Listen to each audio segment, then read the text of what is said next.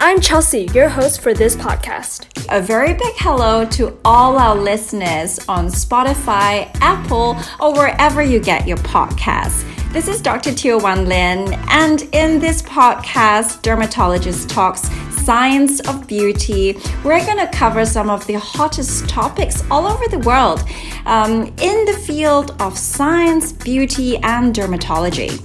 Our first episode is coming out soon, but we wanted to give you a sneak peek of what's to come.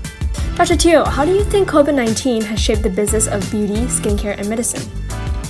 That's a great question, and I want to talk about beauty and skincare together and the impact that COVID-19 has on this industry.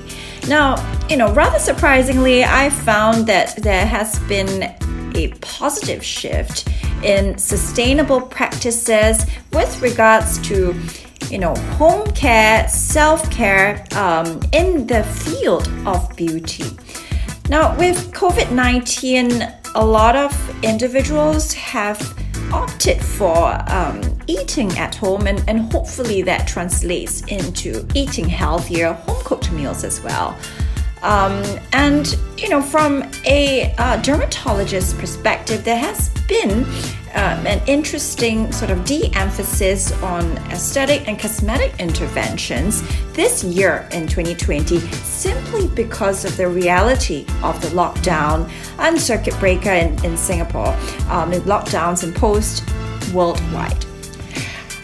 Well, you may find it surprising, but to be honest, I am actually all for that.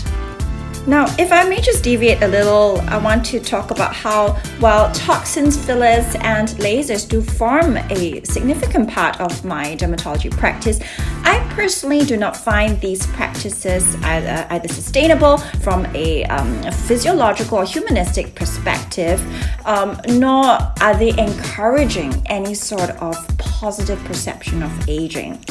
Well, that's it for the teaser. To hear the rest of what Dr. Teo has to say, remember to tune in to our first episode of Dermatologist Talks Science of Beauty.